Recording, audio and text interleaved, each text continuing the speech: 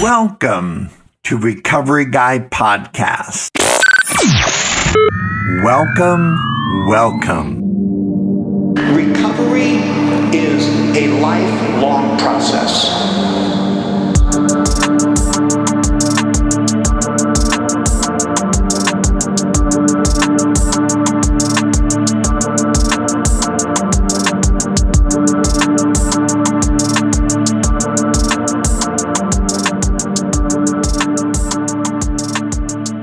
All right, well, welcome back. My name is Robert. I am the Recovery Guy.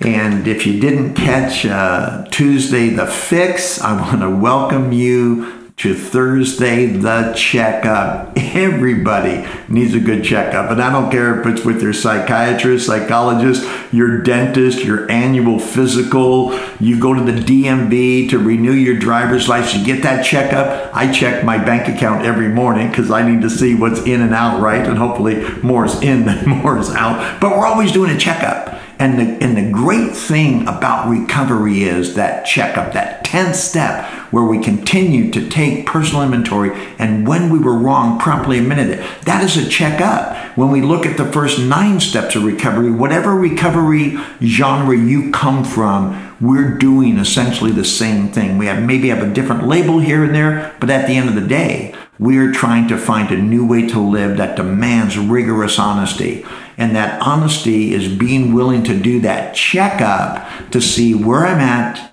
what I'm doing, what I need to tweak, so I'm insured at least the same level today as I got yesterday, and hopefully, just like compounding interest, just a little bit more, right? So that's what the checkup is all about, and I'm excited to be here. Once again, I'm in Southern California. Laura and I are on a little vacation, and I took the opportunity to sit down with Scotty B. If you heard the first podcast from Tuesday, you'll know where we're at. If not, listen to it after or before, it doesn't matter. But just make sure you listen, you subscribe, you share, and you comment on this. So, Scotty, say hello to everybody. Hey, good to be here, Robert. Thank you for coming back over to Welcome Home and putting out the podcast from the back house here. It's good to be here with you. Well, you know, Scott, if there's anything I do, it's I appreciate a person who's a servant. Thank you. You know, for those of us who have been fortunate to have been recovered from a seemingly hopeless state of mind and body, our service is our reasonable response to the power greater than ourselves, who surely was doing for us what we could not do for ourselves. Would you agree with that, Scott? I would. It wasn't like that at first for me, though, because it was about me. Yeah. Me. You know, yeah. Myself and me, as we call it, right? That's right. You know, and even when we look at the 12 steps of recovery, you know, there's not an I in there. There's not a me in there. There's a we in there and ourselves, and everything is incorporating. It started, Scott and I are sitting across from each other at a table, and it started that way in AA as well, just across the table, wondering what it could be like if 2 individuals suffering from the same affliction could come to an agreement and how they could affect the lives of others. And today we're still doing it, right? We're still carrying the message, right, Scott? Bill and Bob fixed it all for us. Hey, Scott, before we get into our discussion today, remind everyone of what your sobriety date is, because I think it's significant that people understand the length of time you've been here. Wow, I get the chills when you ask me that, because it makes me reflect back to September 21st, 2006. That was my miracle day. Yeah. Awesome. And the miracles keep occurring, right? Daily. Yeah. And do they occur through osmosis, Scott, or do they occur because you continue to work the plan of recovery?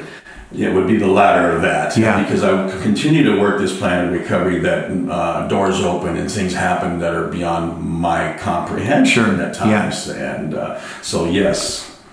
Well, when we, let's go back to that day and move forward from there, because we sort of left off in Tuesday's podcast. So you hit the doors, And I know a little bit of your background. You go into detox, you go into treatment. Let's start there and sort of move forward from that moment where you first were introduced to real treatment. Yeah. So again, if I can reiterate back, and when I was doing my incarcerations, those little wino times as we talked about, the AAs would come in, the NAs would come in, the church would come in. So I was something planted there in that. But what happened is that I got that nudge from the judge, and I talked about it in the last podcast, and it was a Proposition 36. I was mandated to do a outpatient program. And my thing is, if you remember from last time, is I don't do programs, Your Honor, indicated sentence, but this time was different. I had gotten out of a 2-year commitment with the CDC, the California Department of Corrections, and this time they gave me a program and I took it. I walked into what I call a trap. We call it Trap 36 instead of Prop 36 because my mindset is I'm not going to complete this. They're going to send me back to jail. Right. I'm going to be back there where I ended up. So how that happened was I showed up. But when I showed up for the intake, I stopped at a friend's garage, that normal garage I always hung out at. The garages and alleys and back streets and everything. And, I took a bottle of vodka and I turned it up. And I drank as fast and as hard as I could until I finished that bottle. And then I took some of the party favors that we used to get me going again. And I hit that as fast and as hard as I possibly could. And I walked through the doors of a facility, and they sat me down in a room. It was very awkward and uncomfortable. My feet were shaking, my knees were shaking. They asked me, when was the last time you used? And I said, well, probably like 2 minutes ago. I think I'm still probably smoking right now. And I know I'm reeking of alcohol. And they said, well, you don't really look that way. And I said, well, nothing's working for me anymore. Yeah. And I'm normalized by this right now. Yeah. And they asked me, what did I use? And I gave them an explanation. I used some methamphetamine and some vodka. And they said, what have you used in your life? And I said, well, why don't we start at the top with what I didn't use over my lifetime? Yeah. Because depending on what decade it was, I was introduced with, there was certain fads and things that were happening. Yeah. And I was always sucked into those because I was riding on the coattails of others. You know what? I remember in downtown Covina, and back in the disco days, right? Back in the 70s, and certain designer drugs were coming through there. And it was really whatever was popular that seemed to partner up nicely with the alcohol. I have a disease of more, and it doesn't matter if it's yours or mine. If it partnered up nicely with alcohol, or even if it didn't, if it got me to that place, then it was on the list. Just on the list. Yeah, that's right. So go ahead. So I sat down with 2 ladies, and one, I call them my angels now, because I didn't get it at the time. They were authoritative figures, and I knew that they could get me in trouble, but today I call them my angels. And they asked me, do you think you can come back and give us a clean test in 3 days? And I said, I'm very seriously going to doubt that, because I haven't been clean since the 38th of February.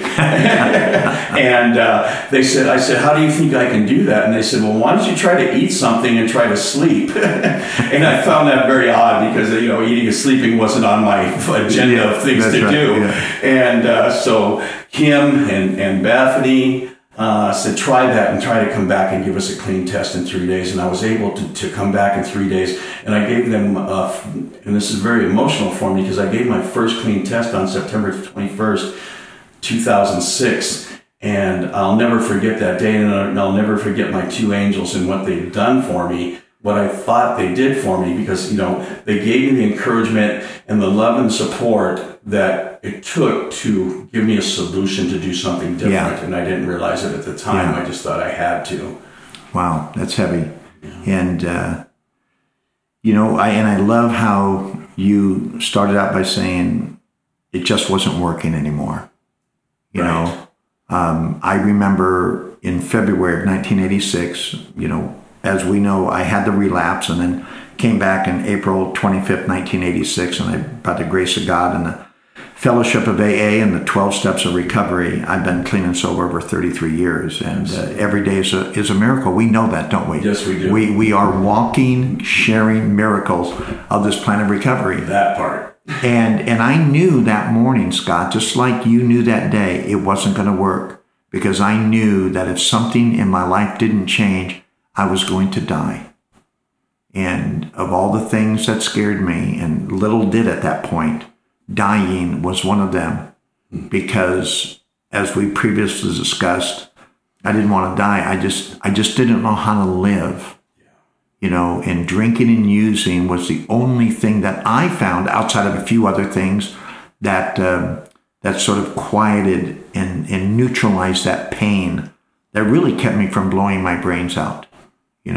Thank God for alcohol and drugs and overeating and pornography and gambling. Yeah, because if they didn't keep me in that neutral state, I would have had to drive my car off a cliff. The insanity.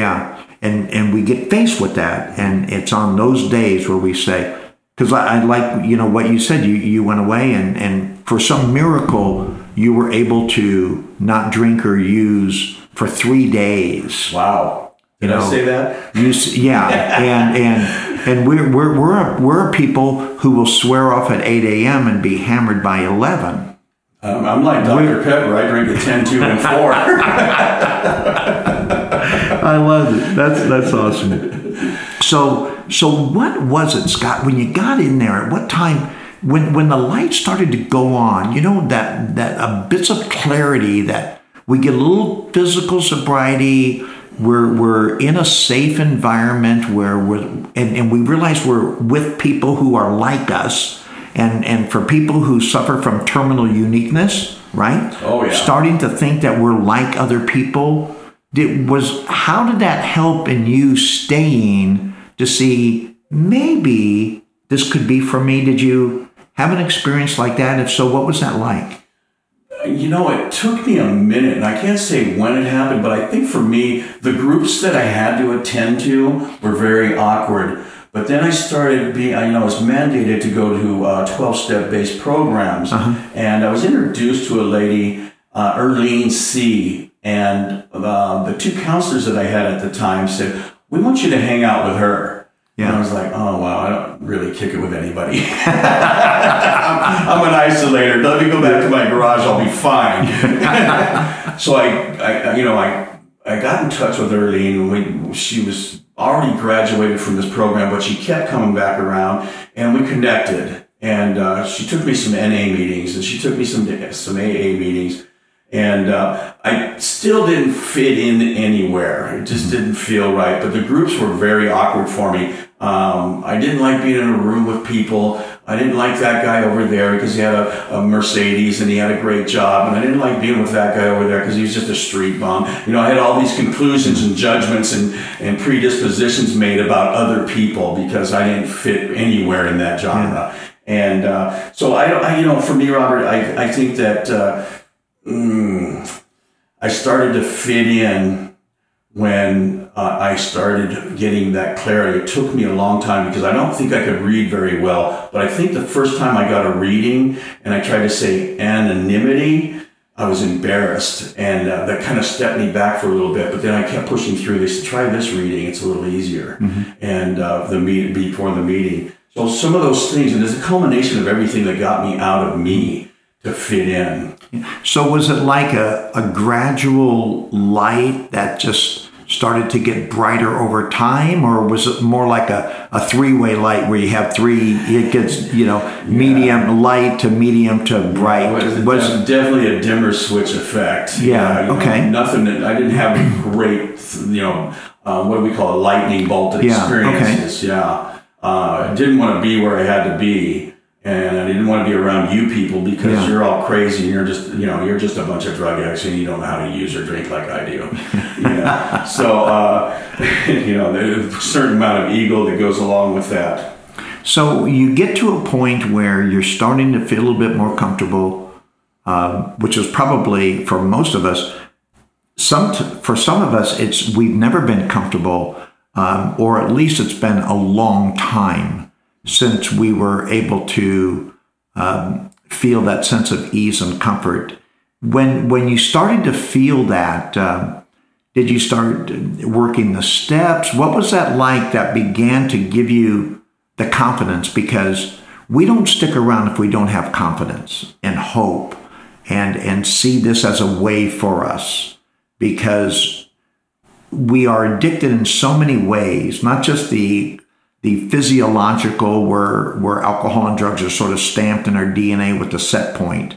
But even when that goes away, there's that psychological, that emotional addiction that we have to, recover from as well. That, as the founders say, that seemingly hopeless state of mind and body, right? Yeah. It has nothing to do with about the alcohol, the drugs, the other substances. It has everything to do with that psychosocial dynamic, that spiritual depravity. You know what I'm talking about? I do. So you see those. So what was that like for Scotty B? Well, I think when I started hitting the meetings, it really came alive for me. I saw the people identified as addicts, and then when I would go over to AA, they would say alcoholics, and I had a different feel with that. I wanted the pride and ego to say, I'm an addict, right? But here's Scott the addict. He'll have that bottle of vodka late at night watching the Oprah show, right? And they're giving away cars, and I'm sitting there crying and saying, we got to save these children. And then Sarah McLachlan comes on, we got to save the dogs. She sings that pretty little song, Arms of the Angel, late at night that everybody knows.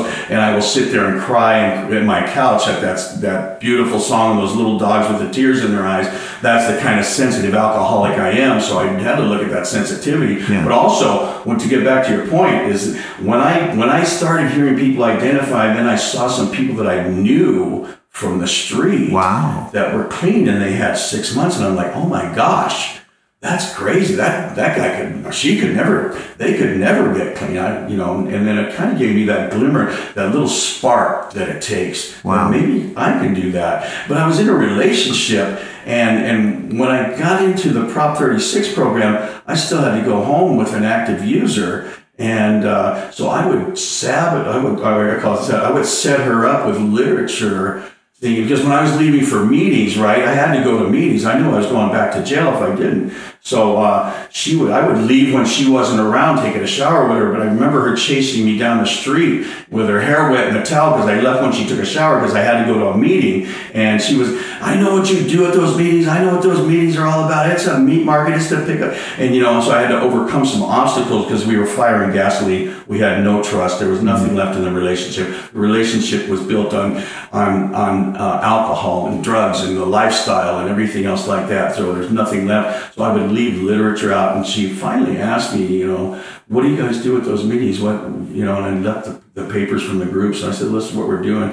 She says, do you think I can go to one of those meetings? Wow. And I was like, oh my gosh, here we go. Now this is going to be really bad. So I said, yeah, you can go to a meeting with me. And, she actually has a sobriety date 7 days later than I do. Wow. So that, and again, back to fire and gasoline, we always say that in a relationship in the first year, but I was in a long-term relationship with this woman, and that relationship obviously dissolved later on in recovery because there we were. Who are we? Right. And, we've got this young boy, and I've got to stay clean because I'm mandated to this stuff. So I'm going to try and do something different. But I heard the message of hope and recovery, and then I started hearing some other stuff. That's awesome. And I love the word hope. John Maxwell, and you've heard me share this before, just trainer and motivational speaker extraordinaire. John Maxwell said, if there's hope in the future, there's power in the present. Oh, wow. Yeah. Nice. And we gain power, don't we? Just a sense of confidence that even the alcohol and the drugs and the other behavior could never bring us. That just brought us to a place where we didn't have to blow our brains out, but there was never any power in it because actually, as we learned in step 1, we were powerless over alcohol and that our life had become unmanageable. Super unmanageable. Yeah, totally, which is just a lack of power. That was our dilemma, right? As it says. So here you are. Where did you first get the idea of service being a part of an integral part, not just a maybe I'll do it, maybe I won't, where your light went on, something happened, something was told to you or just grew on the inside of your personal recovery where you said, you know what, I need to serve others if I'm going to get what I want? Well, I think what happened for me was, I heard about commitments, and I never committed to much of anything other than finding, the getting, and the using. Right. I committed to that real well. Sure. I took jail commitments. Yeah. Those were mandatory, but I never committed to much, and I wasn't a finisher on anything. But I think what happened is I saw that diamond over the NA uses its unity, service, self, and recovery, and AA is unity, service, recovery, circled in the fellowship with a circle around it. And then I heard stuff about H and I, and I had no clue what H and I was. And then they said, well, there's no high like H and I. And I'm like, well, I like the high, so why don't I try some H and I? And somebody took me on a panel, and they said, you can't talk. So why not? I got a lot to say. They said, that's why.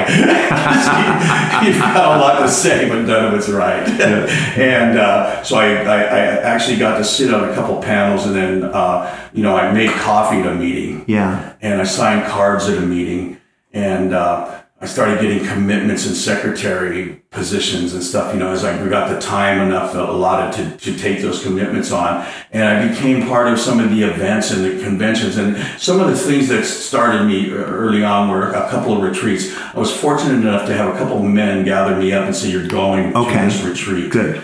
Yeah. Nice. So little by little, was it that you saw others doing it and you decided to join them, or was there like some revelation, some indication that you needed this to be a part of? Because doing those things is really just doing those things. It's just actions that we know, we come from that place of coercion, but somewhere along the line it needs to translate internally, where we just do it not because we need to do something, but we do it because it's who we are. Yeah. As we transform and reinvent ourselves, right? I agree, yeah. So what am I trying to put a finger on that? But I would say that seeing other people do it, something called me in my heart to it. And I'm going to say this because I wanted to do more, and I wanted to stay sober, and I liked recovery. Early on, they said 90 and 90, and I know I was doing 180 plus in that period of time. We had the fortunate ability to be able to do that at the time. So the service part of it, grew on me, just grew on me. It wasn't like I wanted to be this guy or anything. I didn't want to be famous in an anonymous program or anything like that, but the bottom line for me was like, they said, if you do this, you might stay sober. If you're of service. And then I heard I have to be of maximum service to God and my fellows. Yeah. And that kind of sparked me a little bit. And then I heard primary purpose. See, I had no purpose in life. Right. And then I heard something about, I've got a primary purpose now to be of service to God and my fellows. Yeah. And I've always had this heart that I knew was there, a giving heart. But most of the time it was to pacify people or fit in and people please. Mm-hmm. So, my people pleasing kept going, but my service changed and my outlook changed, because I also heard that, sometimes we have to move on to the next, meaning when you're working with another alcoholic and they're not receptive to that, we have to move on to the next. And so the boundaries started coming naturally to me. Okay, this one's not ready. I have to see. So service started happening, and then I started getting those clearances. Mm-hmm. I got clearances to go back into the same places which I came from. In California, we have the Pitches Honor Rancho up in Santa Clarita, California. And, that's where I took a parenting class, and they let me have a visit with my son in this parenting class. It was one of the most emotional, moving things that I'd ever done. These two ladies that were there, they gave back to the fellas that were locked up on the South Yard over there, because one of the women's son was killed in an institutional murder, and they had this heart, this giving heart, and they touched my life. They touched my life in a way that it's unexplainable. They let my kid come through the Sally Port and have a visitation with me there. And something happened in that translation, I think in jail, where, we have these people that come into these institutions. It's a big part. So, the same institutions that I got taken through, shackled up on buses, they now let me hand them. I pulled up to the guard shack and I hand them my driver's license. They say, "Thank you, Mr. Brickner, and pick up your license when you come back." Yes. And I giggle all the way through that gate. I think to myself, if they only knew. Yeah. And I'm so glad you brought that up, because, the notion that we get to leave is so humbling. That when we're done with our service, and I still feel that same way when I go into, whether it's a halfway house in the prison system for women or the state penitentiary in Utah, or the various levels of security, when I hear those doors close behind me on my way out, I get so humble, because I know that God kept those things from me that for whatever reason he didn't keep from those other men or women, that my price of admission didn't include incarceration for 10, 15, 20, for some of them lifelong. Yeah. Because we all stand the risk of, I call them the Jones family of five, that we run that intersection. I remember driving down Arrow Highway from Azusa Avenue, going to a club over on Badillo, and there was a club there, and I was stoned. We had smoked some Colombian redbud cured in honey oil and laced with hash. I remember coming on to Purple Microdot, drinking Coors while we were playing spades. Wow. Right. So here I am on LSD, drunk as a skunk, high on Thai bud, cured in opium and laced with hash, driving down the street. I don't know. I'm out of my mind, right? How many of those men or women woke up in jail cells just to hear that they killed what I call, again, the Jones family of five? How we dodged those bullets. Whatever reason, we were never guilty or convicted of that. And for that, I'm very grateful. So going in and coming out is pretty miraculous, isn't it? It is, yeah. And I've also gotten cleared for the prisons too. Wow. I don't go back anymore, but because my life took a different turn. Sure. Yeah. And we want to talk about that, because the turn is Welcome Home Sober Living. And folks, if you haven't heard much about it, you're going to hear some of it now. But what a great opportunity to support a life-changing mission of women and children who, without ministries like this, would have no place to go. So Scott is the founder of Welcome Home Sober Living, and we want to spend some time. So as part of your service, where did you get the vision for Welcome Home? So Covina Recovery, I'm going to start there, because Covina Recovery, we have a carpet banner on the wall over there, and it says it's the sobriety capital of the world. Well, back in the day, we called it the meth capital of the world. But in that area, similar to Pasadena, California, and a lot of towns throughout the nation now, there's a lot of sober living homes. And opportunities to come from treatment, a bridge from treatment into a sober living, a controlled environment, but less controlled than, a residential treatment center. So I made friends with a few of the owners of those sober livings, and I saw that they were just regular guys and gals like me and you. And I think actually I had a dream at one time with my ex, maybe we'll do a sober living one day. And, I explained earlier, that relationship didn't work out. And,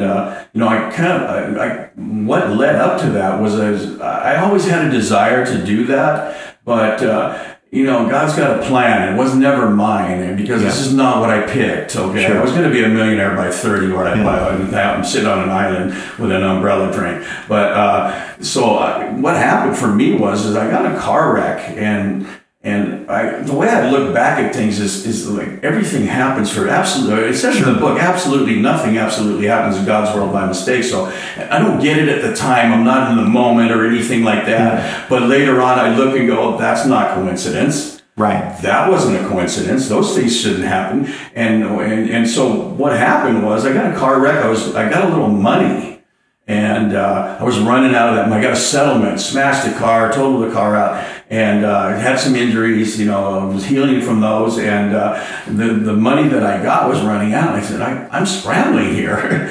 And what do I do, God? Without saying that, just like, what do I do? And, an opportunity for a home came up, and it was offered to me.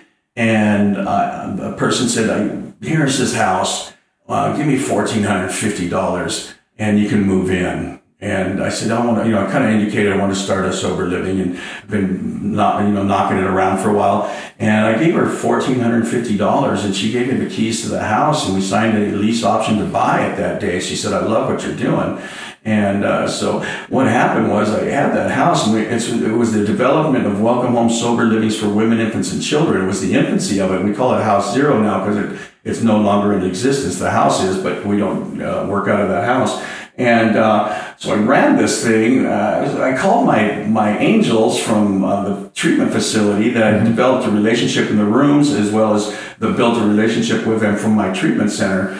And I said, she was working at a different facility now. And I said, look, I've got this house. What do you think I should do? She said, Scott, why don't you start a women, infants, and children's home? We will support you from our center and then help you to get this thing to grow. Wow. Yeah, so it was pretty amazing, and I always remind her of that, how God puts these people in our lives. When we're talking years earlier, she was the one that did my intake, right, and then growing in recovery, was growing to be of service, and that was part of the deciding factor. And then Melissa came along. Melissa, my co-partner, and everything that she does for Welcome Home, and the women. She's a women's advocate, and she works special needs. She's a caregiver, and but when Melissa came along, she came out of treatment, and I said to her, Melissa, do you want to manage a sober living? And she was fresh out of treatment, really raw. And she was fighting to get her kids back. And she said yes. And that was the inception of it all. When she said yes, it was on. And so what happened, it was kind of crazy because neither one of us were prepared or skilled or anything. There was no training or teaching. And we both went through the Sober Living Network Owners and Operators Management Training. And, which we kind of gave you the guidelines, but I had no clue what it was in just more like X's and O's, not the real life application. Yeah, X this, that, and O that in. So we jumped in with both feet. That house, that lease option turned out to be not true. It wasn't a real lease option to buy. I didn't do my homework. I was motivated to just start something. And the lady that did the lease option actually wasn't the owner of the home. A year later, I had started this up, and we were working with some outside agencies and Department of Children's and Family Services. And a guy came up and said, what are you guys doing in my house? And I didn't know what to think, who are you? He said, I'm the owner of the home. And I said, no, you're not. I've got a lease option to buy for this home. And God does for us what we can't do for ourselves. Again, we started negotiating for us to stay there with these women and children and infants and all this stuff. And it was very confusing. And it was difficult at first. It wasn't easy. And I was coming out of pocket to have the facility, the home. Because we aren't facilities, we are homes, and we make it a family home. So he negotiates with me up until the 6th day before we're ready to sign a lease. He says, I don't want to do it. And here I've got all these moms and kids in this house, and they've got no place to go. So I have to buy some time. So I get an attorney and say, can you buy me some time so I don't displace all these people? Yeah. And he's like, yeah, we'll get you some time. And we negotiated it out. In the interim, Melissa found a guy on Facebook by chance. Again, one of those coincidences, not coincidence, right? And Spencer just puts a little ad on Facebook and says, hey, I'm doing real estate. He's a 21-year-old kid. And he meets us up with this other person. And the other person identifies themselves as a broker. And I tell them what we do and why we do it, because I can't go into this thing, trying to just swindle something out. Sure. I'm working a program of recovery today, so I got to be up front with everything I do. and honest, right? Because that's the principle behind the first step. If I'm not working that first step, how do I touch on the That's rest? right. You know, Yeah. and so if I'm not honest in all my affairs, I'm just cheating everyone and most of all myself. And so I tell her what we do. She's kind of not really buying into this whole thing, doesn't know what it is. And the second time we meet, she says, I kind of have an idea of what you're doing, but I know you're helping people in your service. And my husband and I talked it over. We want you to, what's your credit score? And I held up my phone and showed her my credit score. And Right. she says, okay, sign the papers. And we procured a 6-bedroom, 3-bathroom house and started Welcome Home Sober Living Step Wow. 1. After a year of being in the business, and then since then we've expanded on that too to a total of 4 homes, and working with these amazing outside agencies and Department of Children's Family Services. We do family reunification, which we want to talk about something different. And how would I end up in that spot? And I always pinch myself, like, how did I get here? God, you're a real funny guy.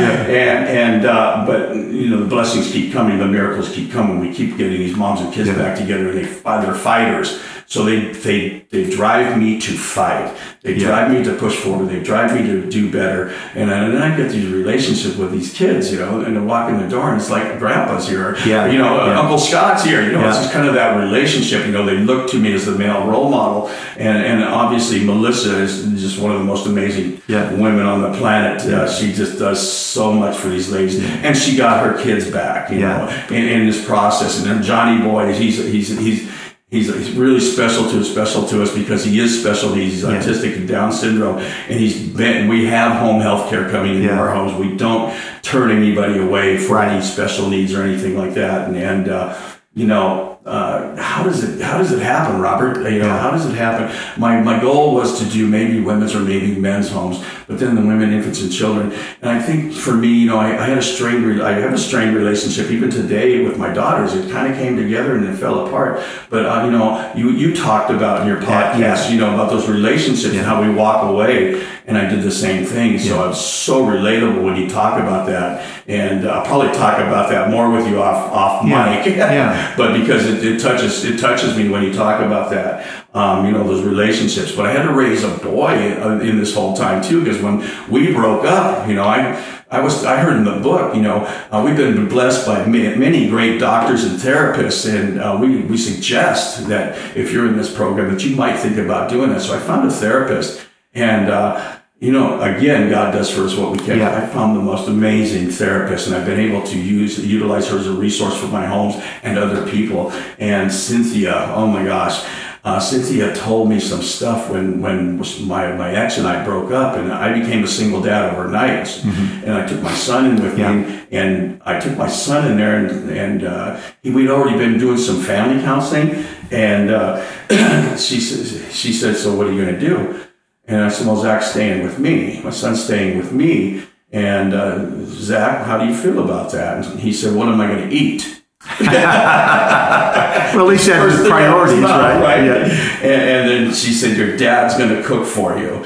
What am I going to wear? She said, your dad's going to wash your clothes and make sure you're ready for school and everything else like that. And I said, how am I going to do that? And she said, Scott, it's time to turn your wishbone into a backbone. Yeah. And you need to stand up straight. That's awesome. And she gave me some advice on the relationship that was dissolving.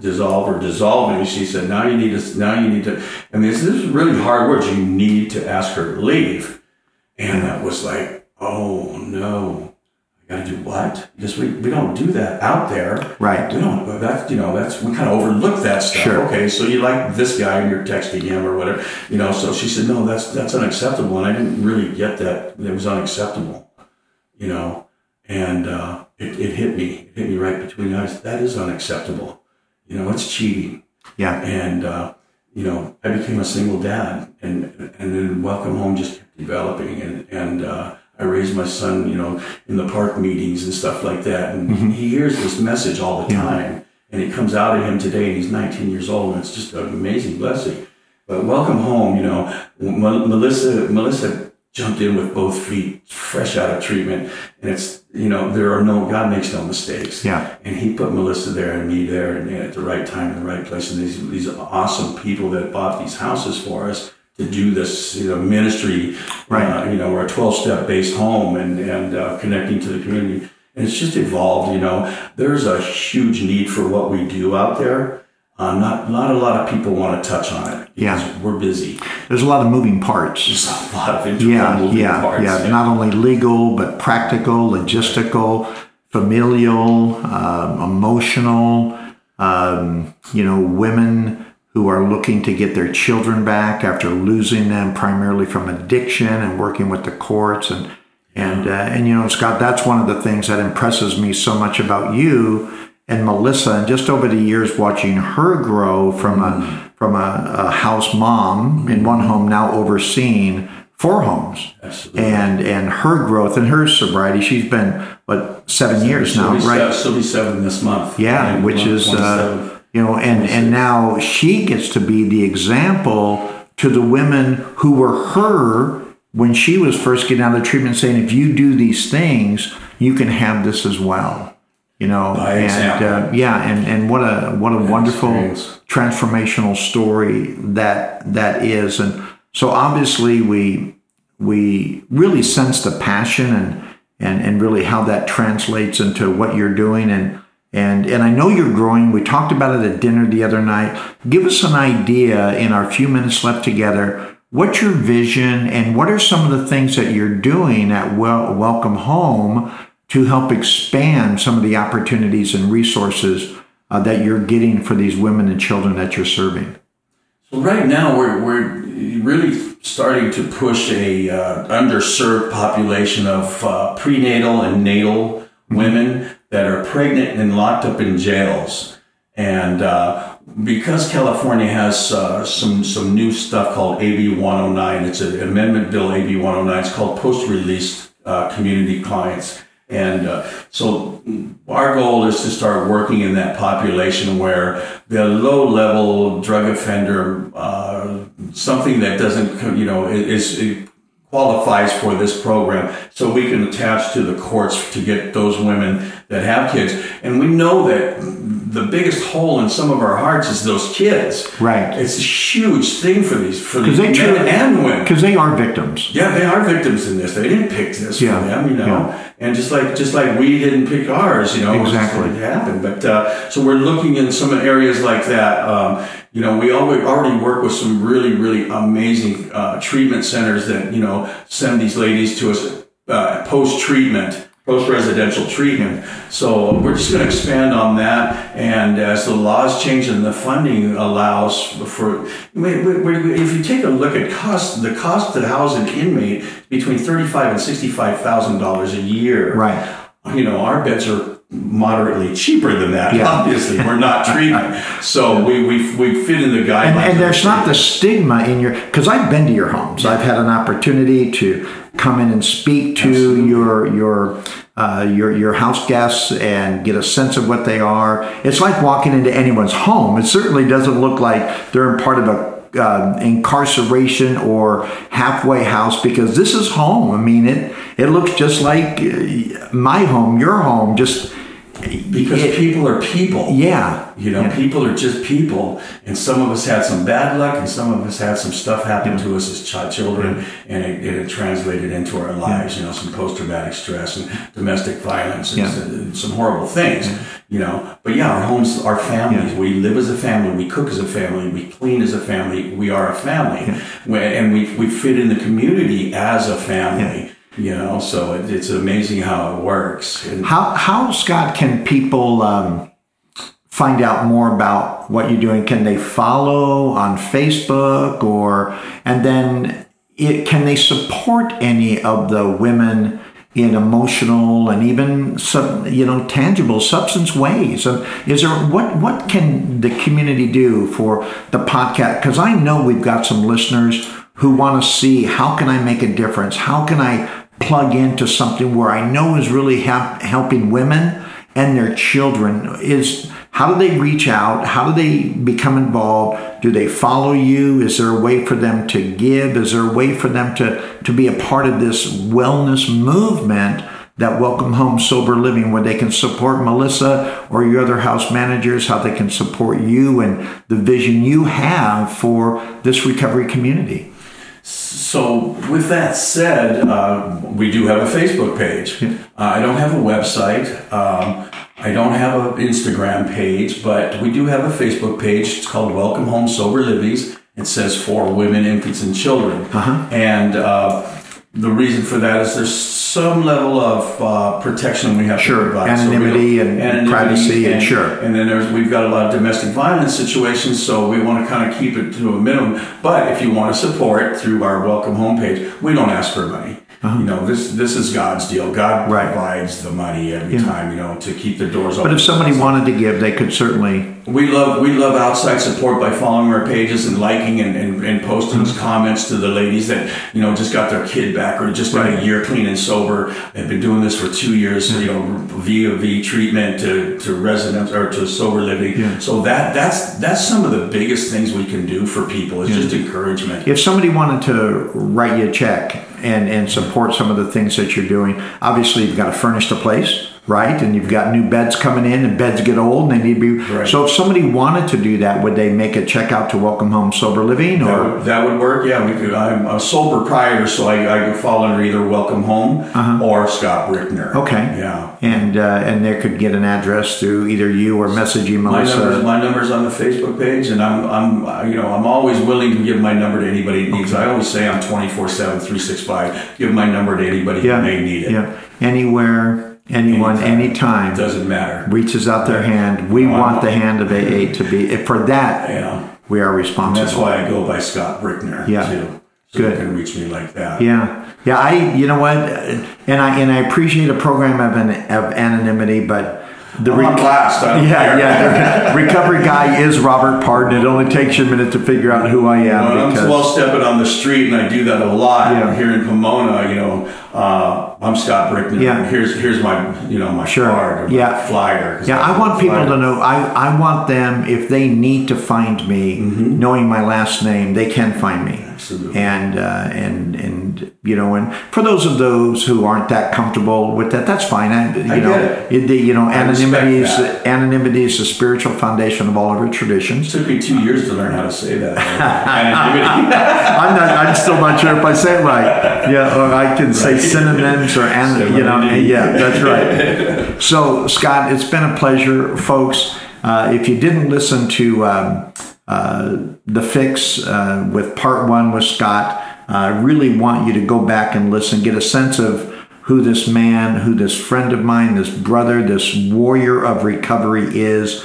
And then, of course, with this segment, learn a little bit more about what he and Melissa and the rest of the team are doing with Welcome Home Sober Living, how you can be a part of that. And even in your own community, maybe you want to start something like this in your own community rather than supporting what Scott and Melissa are doing. Message Scott and say, hey, in my community in Des Moines, Iowa, or Seattle, Washington, or Tuscaloosa, Alabama, wherever you're from, I want to do this. How do I do this? How can I replicate? Because why reinvent the wheel, right? There's a path. There's a blueprint that is here in Welcome Home Sober Living to not only teach you how to start something, but how to maintain it and grow it. Scott, before we close out, is there anything you want to add? Obviously, got to give a shout out and thank you to Melissa Schumann. And I'll say our managers, and I'll keep their anonymity in place. Kay is manager of Welcome Home 3. Lisa manages Welcome Home number 2. And Felicia manages Welcome Home number 4. It's actually called the Satakoy Bridge House. It's a bridge from 90-day residential treatment to 90 days of transitional housing. So, well, I was impressed before I got here because I've known what you've done for a while. Matter of fact, we've got on my website from December of 2016 at recoveryguy.org. I had Melissa and Scott they had the gals put together some questions, and I actually do have a video segment on my website from those questions and get an idea of what they're concerned with. And you know what? And it's just like anyone else in recovery. They want to know the same things. How do I reinvent myself? So I know I don't want to be who I am or was, but I'm not sure of how to become the person I want to be. And that's where you and I come into play. So, Scott, thank you again for being a part of that. My props are to you for coming out here and just being able to sit in the here and now and have these sessions. And I'm so grateful for you because you've led me along this way as a mentor. Yeah. You're not my sponsor, but not everybody has to sponsor me. I have a lot of mentors like you that I lean on, and you're one of those special ones. So thank you for that. I appreciate that. And eventually, you know what? I'm 66 years old. I know, God willing, I've got a few years left, but just like my sponsor, Jack, it's because I got a full head of hair. It's really deceiving. Yeah. And just like we leave a legacy, matter of fact, Stephen Covey, I've got the 4 L's: to live, to love, to learn, and to leave a legacy. And that's what we want to do in recovery. For those of us who have recovered and have been given this new way of living, our desire is to leave a legacy that those who come in after us will know how to walk the path that we've all walked. And it's an amazing journey. Thank you for being with us for the Checkup today. My name is Robert, and I am the Recovery Guy.